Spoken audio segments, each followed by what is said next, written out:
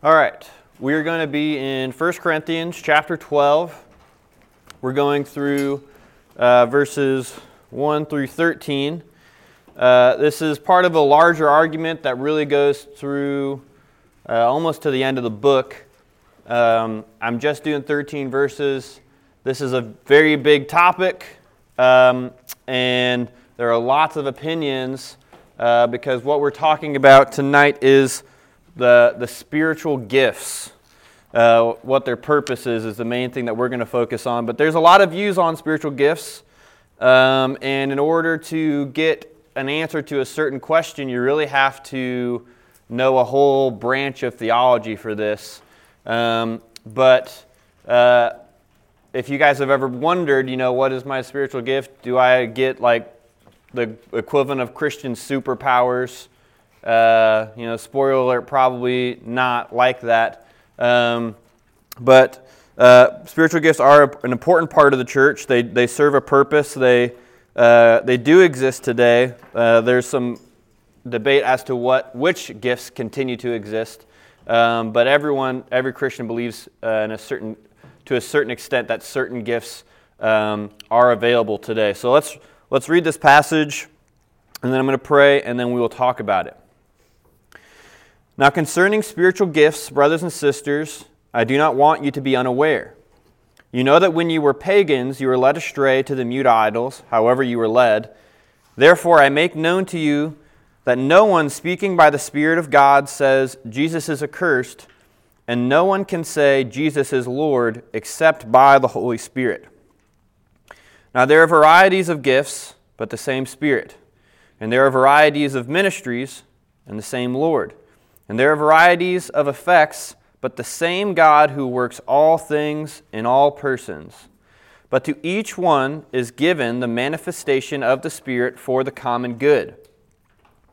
For to the one is given the word of wisdom through the Spirit, and to another the word of knowledge according to the same Spirit, to another faith by the same Spirit, and to another gifts of healing by the one Spirit, and to another the effecting of miracles, and to another prophecy, and to another the distinguishing of spirits, to another various kinds of tongues, and to another the interpretation of tongues. But one and the same Spirit works all these things, distributing to each one individually just as He wills. For just as the body is one, and yet has many parts, and all the parts of the body, though they are many, are one body, so also is Christ. For by one Spirit we were all baptized into one body, whether Jews or Greeks, whether slaves or free, and we were all made to drink of one Spirit. All right, let's pray.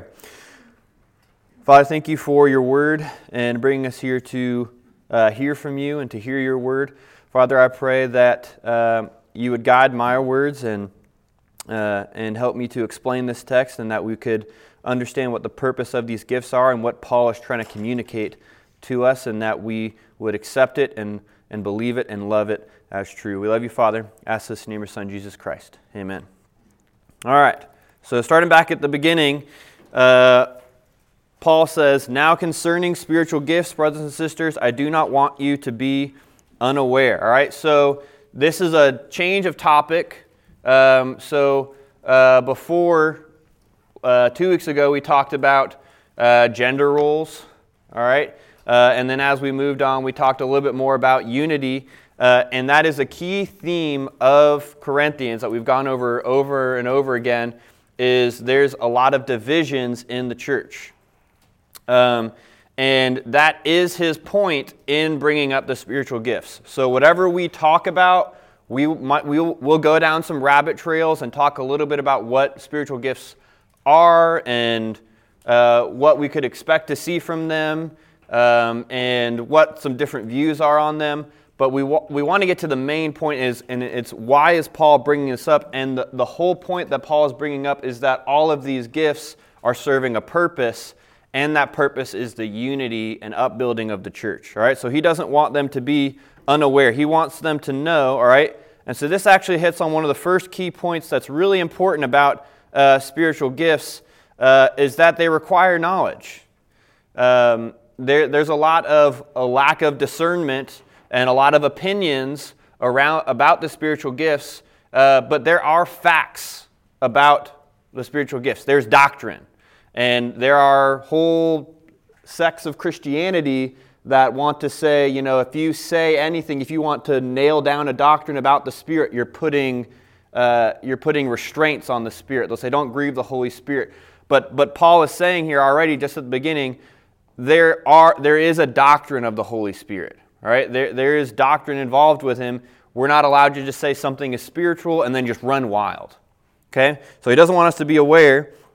All right, and he even is contrasting. He says, "You know that when you were pagans, you were led astray to mute idols." All right, so one thing that's important to recognize is that just because it's spiritual doesn't mean that it is good.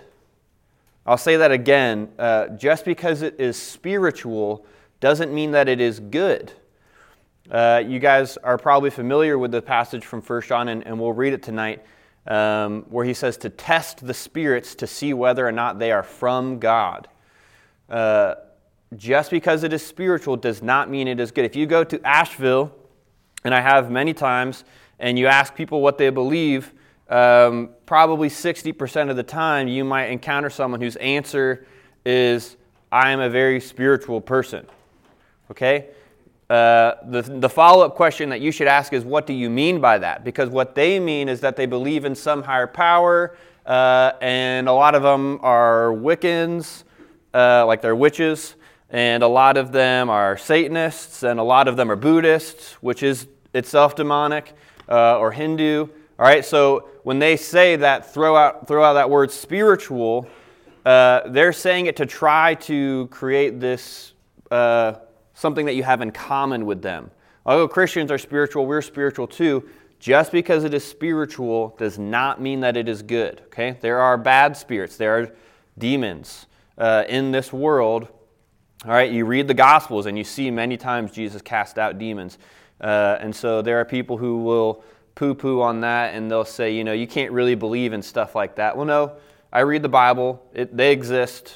I'm not going to say everything. I'm not going to attribute everything to demons. I'm not going to attribute my own sin to demons. But they exist. They're in the world, all right, and they do have influence. And so they are spirits, and I'm not going to open myself up to any spirit that I want to. So if I say, spirit come, well, that term is a little ambiguous. Bethel likes to use that term. They like to go sit on graves and suck up people's anointings. Have you guys?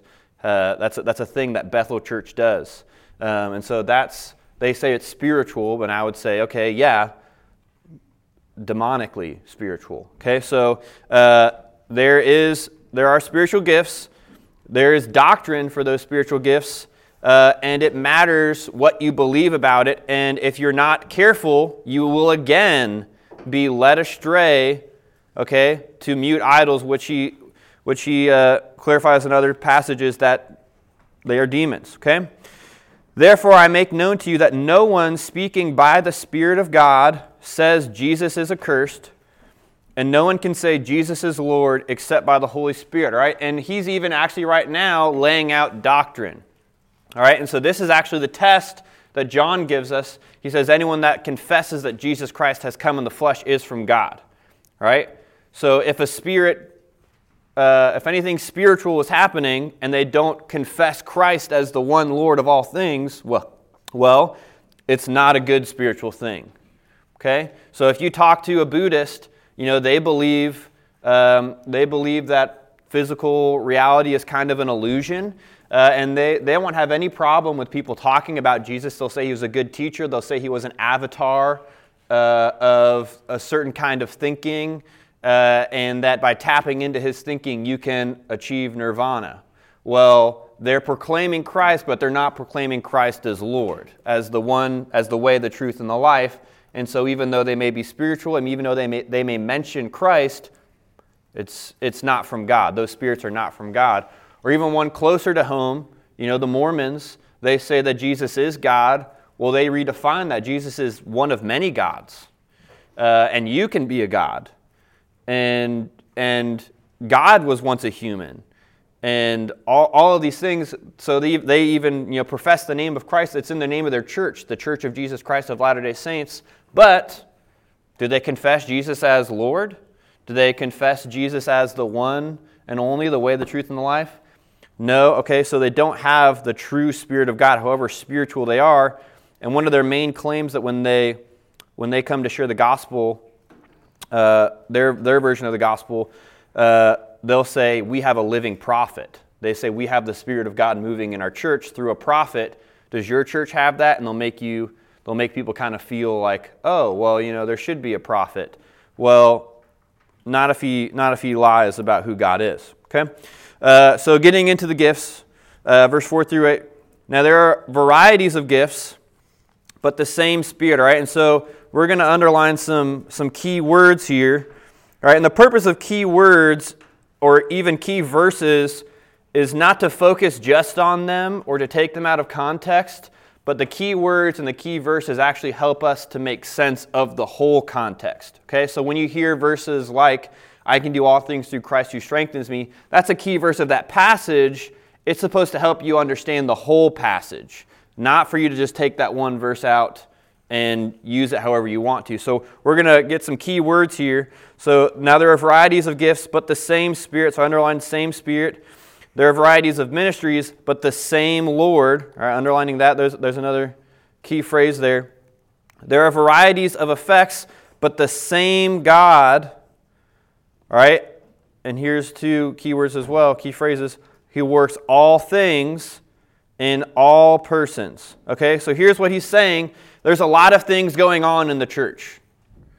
All right, even at South River, there's a lot of ministries in the church. There's the children's ministry, there's the youth ministry, there's the worship ministry, and there's seniors, and there's ministry to the college-age students, and there's, all of the 80 things that Pastor Scott's doing, and then there's the just the big church, and then there's the women's Bible studies, and then there's the men's Bible studies. There's tons of things going on just at South River. Okay? All right? And so there are varieties of ministries, all right? But there's one thing that they all have in common, at least one, all right? And that is that it's the same God orchestrating it. It's the same gospel, all right? And so while we have all of these different things going on, there's supposed to be this underlying theme of unity in all the ministries, is that the whole purpose is to preach the gospel and to disciple those who have repented and believed. All right, is for them to grow.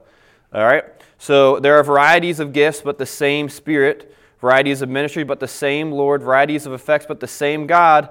And this actually goes not just to church, but to all things. All right, so we believe that God is sovereign, God is in control, and He is the one who is working all things for His glory. Joseph says to his brothers, what you meant for evil, God meant for good.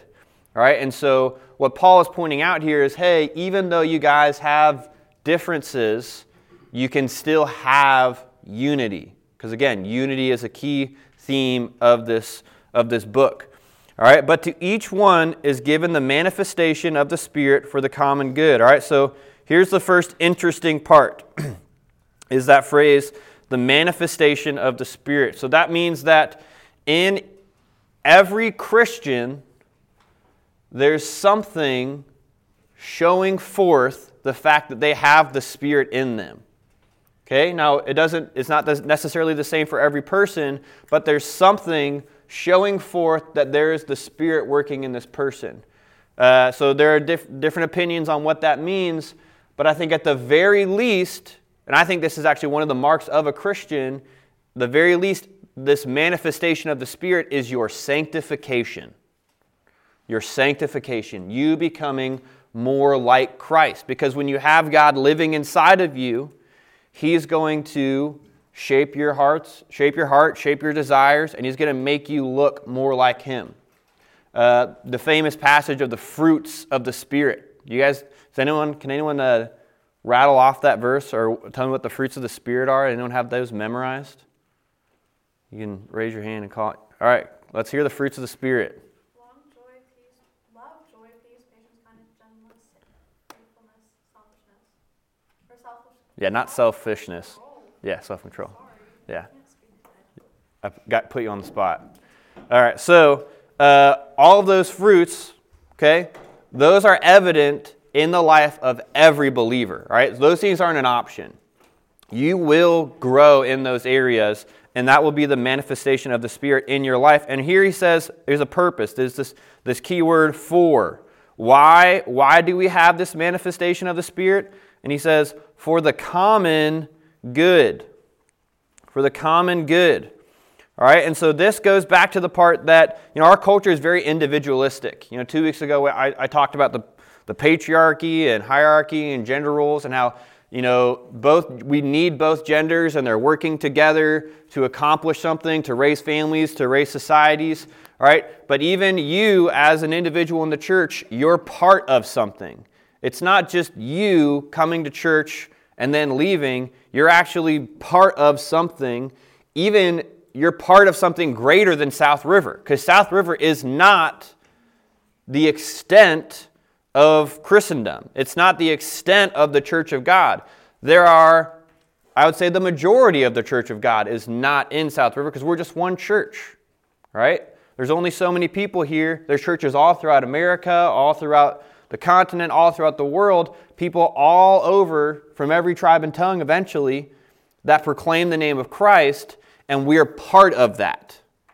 And you actually have the Spirit in you to benefit the other people in this body. And I want you to think about that you have, if you're a Christian, God is making you holy so that you can bless your brother and sister in Christ. So think about that you have qualities that are not for yourself. You have skills, you have abilities, you have giftings that are not primarily for you to benefit from. All right, and so with our individualistic culture, everything is about you. It's you. What do you want to do? What do you feel like doing? What do you want to be when you grow up? All right, but in the body of Christ, all right, there's a common goal. It's you're working for the upbuilding of everyone in the church, and so you play a role in that. Yes, even you in the youth ministry, you can pour into each other's lives. You can share the gospel with each other. You can help your brother and sister grow. Okay? Moving on, verses 8 through 11. For to one is given the word of wisdom through the Spirit, and to another the word of knowledge according to the same Spirit. All right, I'm underlining same there. He's still hitting on this unity. To another faith by the same Spirit. To another gifts of healing by the one Spirit. There is only one Holy Spirit. And to another the effecting of miracles, and to another prophecy, and to another the distinguishing of spirits, to another various kinds of tongues, and to another the interpretation of tongues. And here's the key verse.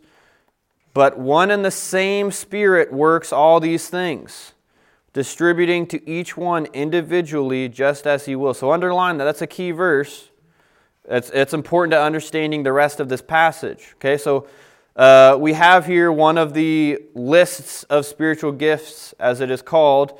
All right, and we see a couple. We see wisdom, knowledge, faith, healing, miracles, prophecy, the distinguishing of spirits, speaking in tongues, and interpreting tongues. There's another list, and some of them are the same and some of them are different. And then some would consider there's another list in Ephesians that talks about pastors, teachers, and evangelists, because he uses the same kind of language here as for the building up of the body, which we're going to get in the next two verses.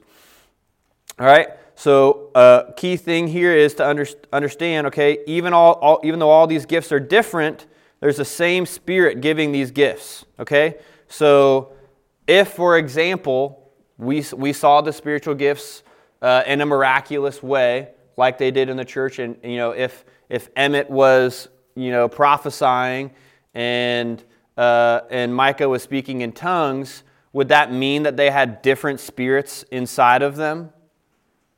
No, they would have the same Spirit, the Spirit of God, all right, if they were Christians, all right? So it's one Spirit, one Lord, one God, one faith, one baptism. All right, there's one true faith that we hold to, and even if we have many different gifts, we're all operating according to the same truth.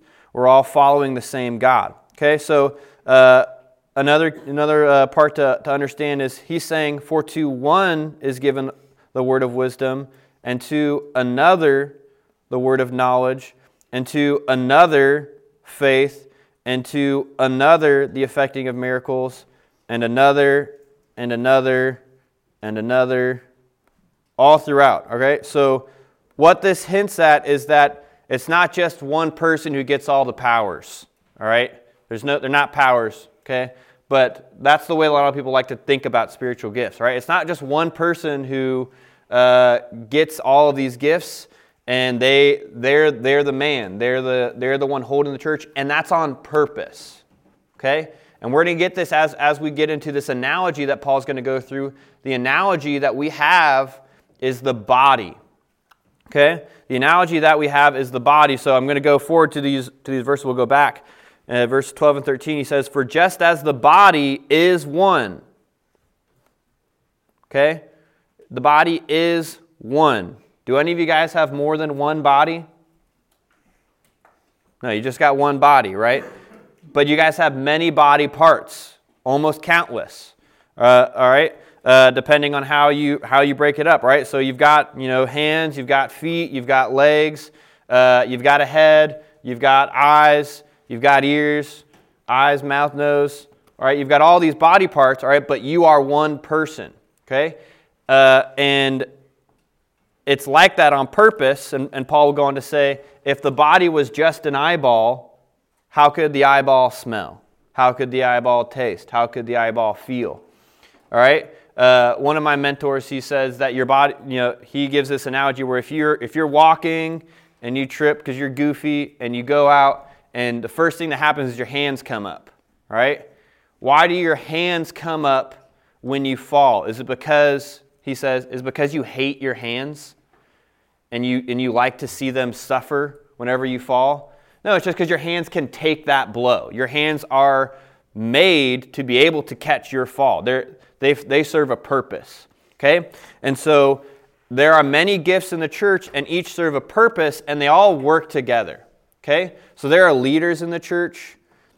There are servants in the church. There are people who are gifted at singing in the church. There are people who are gifted at teaching in the church. There are people who are gifted at counseling in the church. There are people who are gifted at evangelism in the church. There are people who just have, incredible manual labor skills, like they're very knowledgeable, they can fix anything.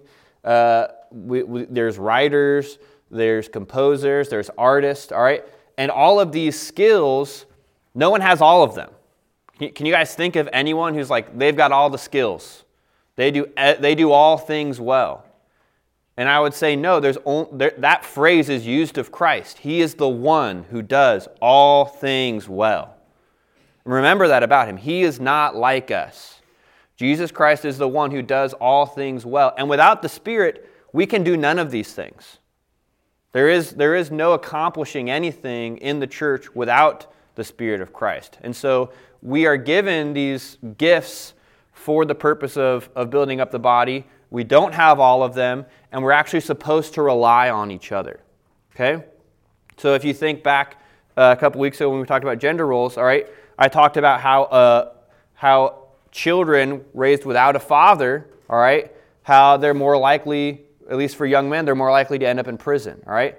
The wife cannot be both the mother and the father, okay? God has designed the family in a way that you actually need both genders in the family performing their roles in order to have a healthy family, okay? And within the church, God has designed it in such a way that you need to function according to your roles. Otherwise, the body doesn't function.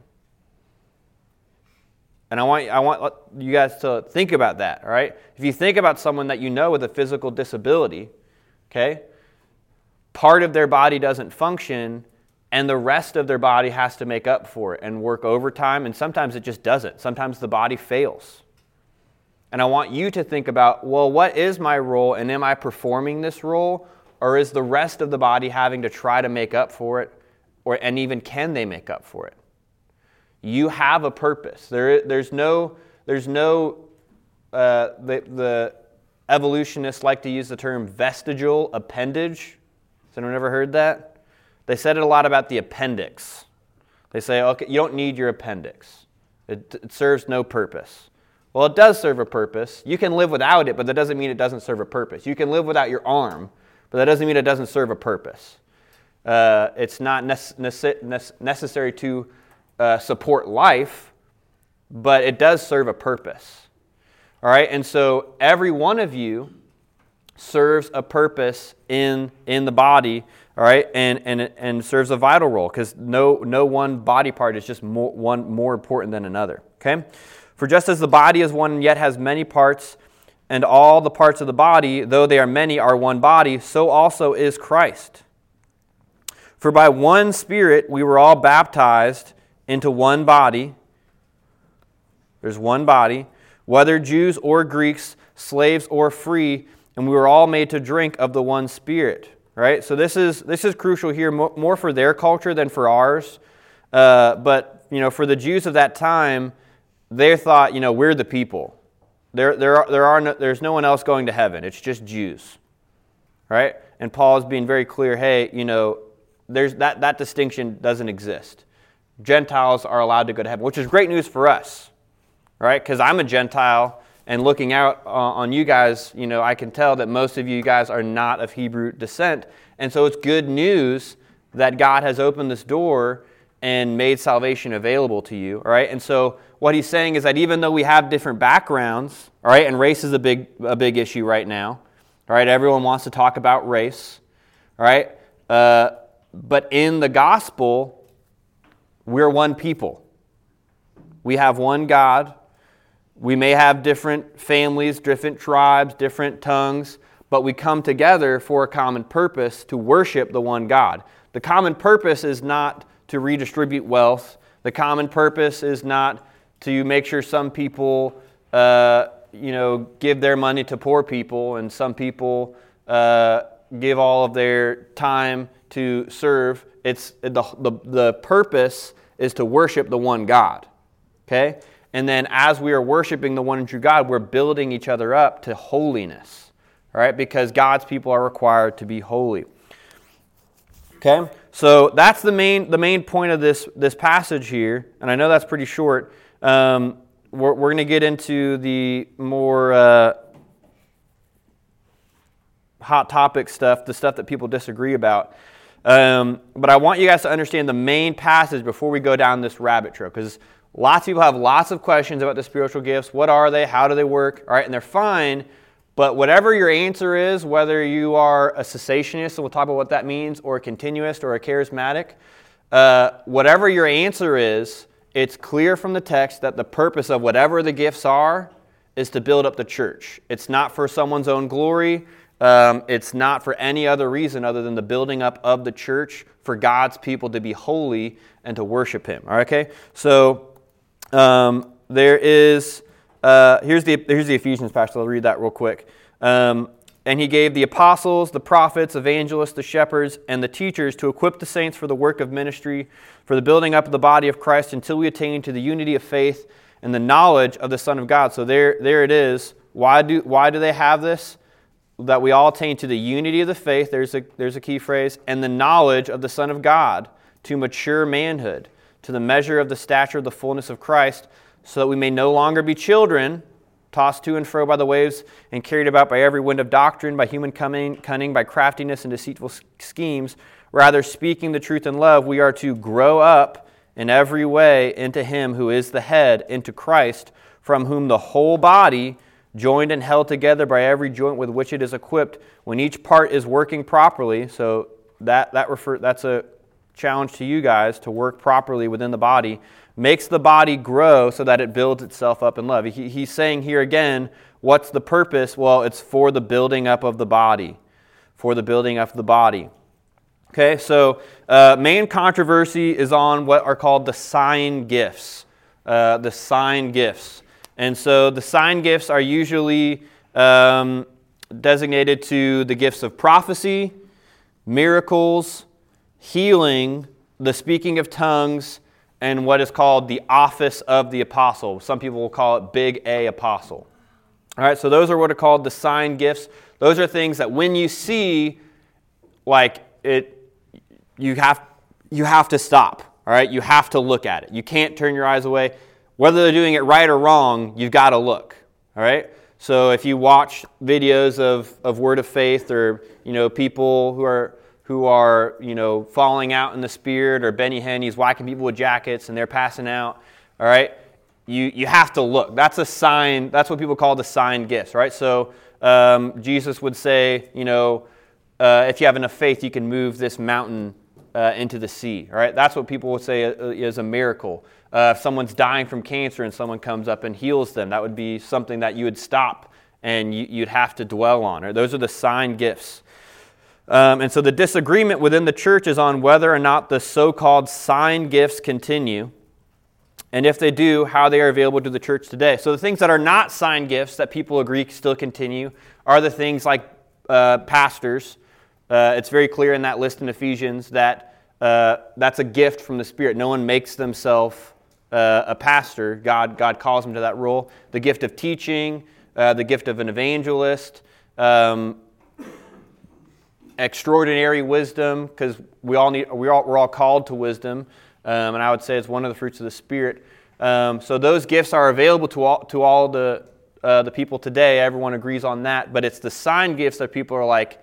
Some are like, yes, they continue, and some are like, no. So I've got this chart here for you to look at. So there's two main views, and those are the two big words up at the top. Cessationist, and from the root of that word you could get cease, which means to stop. So the people on that side of the line, they say, no, these gifts do not continue. Okay? And then on the other side is the people who say, yes, these gifts continue. And I'll tell you what I feel. I even talked to Pastor Chris, and we're not on the same exact point, but we're pretty close. And so for a lot of that, what a lot of Christians will agree on is that everyone to the left of that red line, they're still Christians. We just disagree, all right? So there are things that you can disagree on in the church and still love them and think that they're going to heaven. So understand that first. So before I tell you my opinion, before I tell you anyone's opinion, understand that for charismatic people on this, this part of that line, a lot of them will believe, hey, these hard cessationists, they're still Christians, we just disagree on the Spirit. We think they're missing out. That's what a lot of them, we think they're missing out on the full beauty of the gospel. They'll even call a lot of their churches the full gospel because they think everyone else is missing out. All right? And then the cessationist, like the hard cessationist talking to a classical continuist or a charismatic continuist, they'll say, hey, I think you're in danger of doing foolish things, but as long as you believe the core tenets of the faith, I still believe that you're a Christian.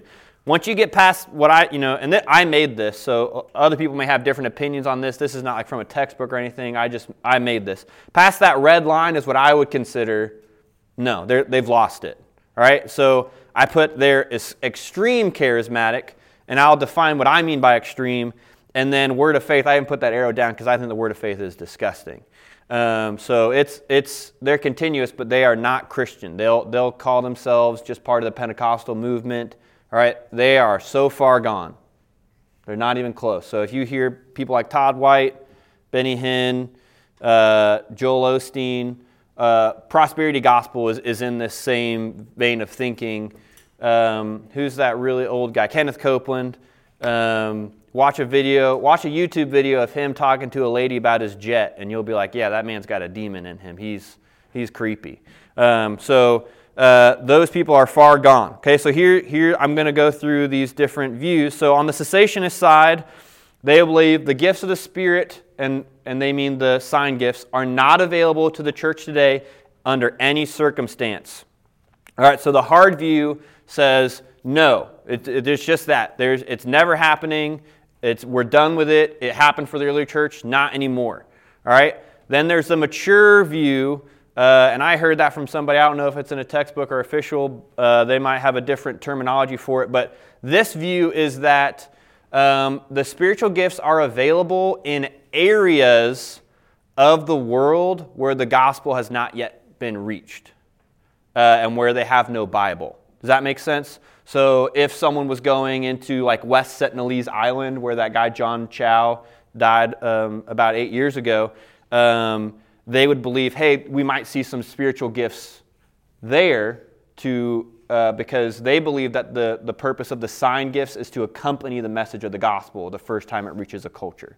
Okay? But they say once those people have the gospel and once they have the Bible, we'll stop seeing the spiritual gifts. Okay? Does that make sense? You guys following me? If not, write it down and we'll be in spiritual gifts for a couple weeks probably. All right? And then there's the soft view, and from what I understood to Pastor Chris, this is where he fell, was he said he doesn't, I don't think the spiritual gifts are happening anymore, but God does what he wants. So we may see things, but it's definitely not from a person, exuding the gift of healing or exuding the gift of prophecy. It's God does what he wants. People get sick and people get healed. So that's a view for a lot of Baptists, I would say. John MacArthur would probably be the hard stance, and where he's like, no, it's just these gifts are not happening. Okay? All right, and so on the continuist side, there's the hesitant view, and this is also a pretty common view. It's very similar to the soft cessationist view, which is, I think the gifts are still existing, but I'm very skeptical of everyone who's using them. And so that's a fair opinion, all right? And so that's where I am, all right? And I'll explain why I am a hesitant continuist. So that's the view that I think these gifts still happen, but I've almost never seen them used well. And then the classical continuist just says, hey, they're available for the church. You may have the gift of prophecy, you may not. But if you go to the charismatic side, it's like these gifts exist and you should be pursuing them, and that's taking up a large part of their worship, a large part of their doctrine, is what a lot of people use the word is charismania. Okay? And so everything they do is about being bathed in the Spirit and the Spirit being there and the power being there. All right? And so a lot of people think that they're very unhealthy in their views of the Spirit, and a lot of them are getting very close, if they're not already, off the spectrum, right? So I put charismatic there because I do believe there are charismatic Christians that are saved, and I wanted to make a distinction between the extreme charismatic. What the extreme charismatics will say, and this goes into the word of faith as well, is they'll say you are not saved unless you have demonstrated one of these sign gifts. They'll say unless you have spoken in tongues, unless you have prophesied or healed or done one of these things, you're not a Christian. Okay? So that's just wrong. You don't have to do that to be a Christian. You have to have the Spirit of God. You have to have the Spirit of God, but you don't have to have one of these sign gifts to be a Christian. The main thing that the Spirit does to all believers that we all have in common is, like I said, this sanctification process, is you becoming more holy as your life goes on. If you go through your life and you think, man, I'm not any more holy than I was 10 years ago, all right, you should take a long, hard look at whether or not you're really a Christian, all right? Because if you have the Spirit, you should see yourself becoming more holy. All right, and then into the Word of Faith movement, that's the really bad stuff, and maybe I should have put prosperity gospel here as well. All right, they believe that not only do the gifts continue, but they're man-centered. You've got pretty much complete control. The Spirit is a power that you use at your own discretion. It's something you should pursue, and whenever you want to heal someone, you declare it. You're like, this is going to happen. This guy's going to get healed. All right. During COVID, Bethel, there was like this 4-year-old girl that died, and they had this huge thing that they were like, what was it called? What was this little girl's name, you remember? Olive. Pray for Olive. It was huge. They were like, pray for Olive, she's going to come back from the dead. They didn't bury this girl. They left her unburied because they were praying for God to heal, and they were all declaring, God's going to heal her, God's going to heal her, because we choose. We have the spiritual gifts, and she still died. Or she already died. She stayed dead. All right, and that's terrible. It's sad. People die every day. But the Word of Faith movement is it's always God's will to heal, which is just not, it doesn't make sense because everyone dies. And it's in the Scripture that we should die. All right? We're going to die, and we're going to lose this fleshly body, and we're going to put on a new one. Our hope is not in this world. It's in the one to come. All right? So the Word of Faith movement, they're just like, Joel Osteen's book is Your Best Life Now. Every day of Friday, all right? And this, for Joel Osteen, it is his best life now. He's living as good as it's going to get for him. Because when he dies, it's not going to be good. All right? So they're off the edge. That's that red line. All right? Here's something against that red line, past that red line. Here's Romans 12. It says, "For by the grace given to me, I say to everyone among you not to think of himself more highly than he ought to think, but to think with sober judgment, each according to the measure of faith that God has assigned. For as in one body we have many members, and the members do not all have the same function, so we, though many, are one body in Christ, and individually members of one another, having gifts that differ according to the grace given to us." Here's a passage that people really do not want to hear. That phrase right there, according to the grace given us, let us use them. If prophecy in proportion to our faith, if service in our serving, even service is a spiritual gift there. The one who teaches in his teaching, to the one who exhorts in his exhortation, to the one who contributes in generosity, to the one who leads with zeal, to the one who does acts of mercy with cheerfulness. All right, so there's one thing I want to mention about spiritual gifts, and this is really important to get your minds around. And I see it a lot with evangelism, but you can see it here. There are some spiritual gifts that seem to be required of all believers. So like service, all right? Service is a Christian virtue. Every Christian needs to be serving, right? We all agree, all right? But there are some people who are better at it. They're just better at it than others, all right? And what that does is it tells us, hey, just because someone is better at it than you doesn't mean that you don't also have an obligation to fulfill that role in the church. All right, so evangelism is one that I see a lot. People will tell me, hey, you're a very gifted evangelist. I'll encourage them to evangelize. They'll say, I don't have that gift. Okay, so there are things in the church that you're not allowed to say that to. All right, so serving's one of them. Evangelism is one of them. Wisdom is one of them. All right, there are things that you need to be demonstrating in your church. The reason that they are gifted people is to teach you how to get better at it.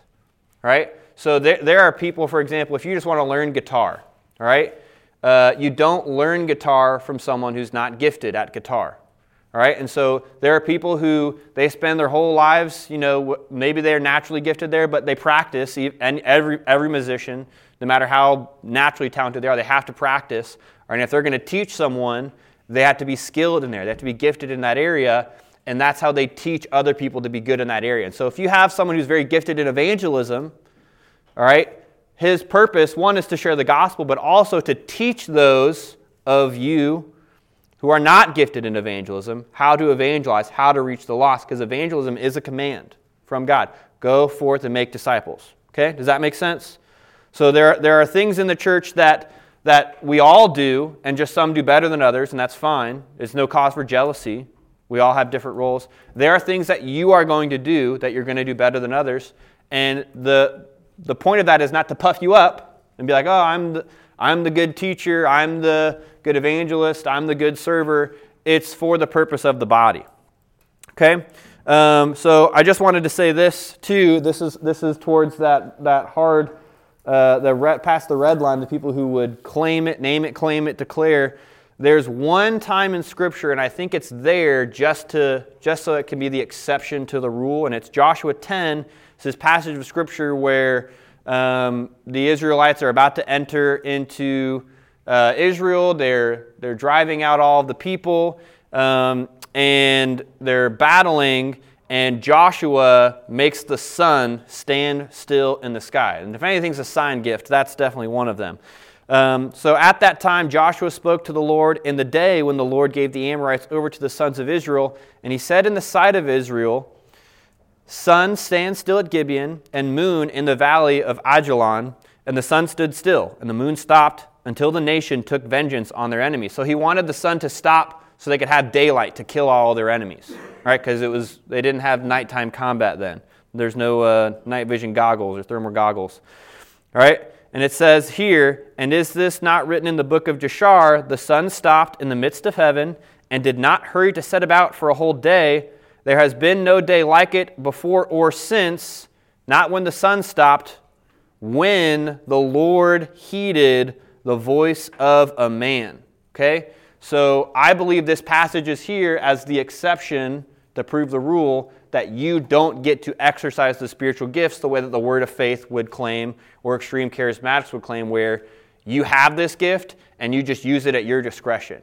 Well, there's only been one time, no day before, no day since, when someone told the Lord what to do. Okay? And it says there's a very specific reason. It says, "For the Lord fought for Israel." All right? You guys, you don't get to use the spiritual gifts like that. They're not superpowers that God gives Christians to exercise. They are there at His discretion for His purposes. We are but humble channels for the Spirit to work through us, to encourage one another, and it's for our mutual benefit. Just this one more passage, and then we'll go to small groups. I know it's getting long. This is, like I said, it's a big topic. We'll be in this topic for a couple weeks. But this is an important verse to remember. "Beloved, do not believe every spirit, but test the spirits to see whether they are from God. For many false prophets have gone out into the world. By this you know the Spirit of God. Every spirit that confesses that Jesus Christ has come in the flesh is from God, and every spirit that does not confess Jesus is not from God. This is the spirit of the Antichrist, which you heard was coming, and now is in the world already." So again, for those hard-line people, all right, they would say they're tapping into the Spirit, but which Spirit? Is it a spirit that claims to come in the name of the Lord? All right, because there are bad spirits. So just remember that before you go seeking out spiritual gifts. There's a warning there. Just because it's spiritual does not mean that it's good. Okay, so we all have gifts of the Spirit in a sense that God has given His Spirit to us if we are Christians, and He's using His Spirit to change us to be more like Him, to be more holy. And the purpose of that is to be holy as a group and to encourage each other towards more holiness. So whatever anyone's view is, cessationist, continuist, at the very least, you have to remember this. There's a purpose for the gifts, and it is for the mutual upbuilding of the church. Does that make sense? Any questions? Okay. So since this is such an interesting topic, I think what you guys should do, if you really have some questions, is to come to me or Pastor Scott and ask them, and maybe we can address them to the group, because maybe someone else has the same question. But this is a very interesting topic. It's very, there's lots of arguments within the church on this. But again, like I said, just because we disagree within the church, continuous and cessationist, does not mean that we can't have fellowship. All right? There are things that are so important that we can't have fellowship on. There are things that if in their charismania they're saying, you have to have these gifts in order to be a Christian, then that might be something to break fellowship with. Okay? But there are things that we can still hold fast to and have unity with them. All right? So I'll pray and then we'll go to small groups.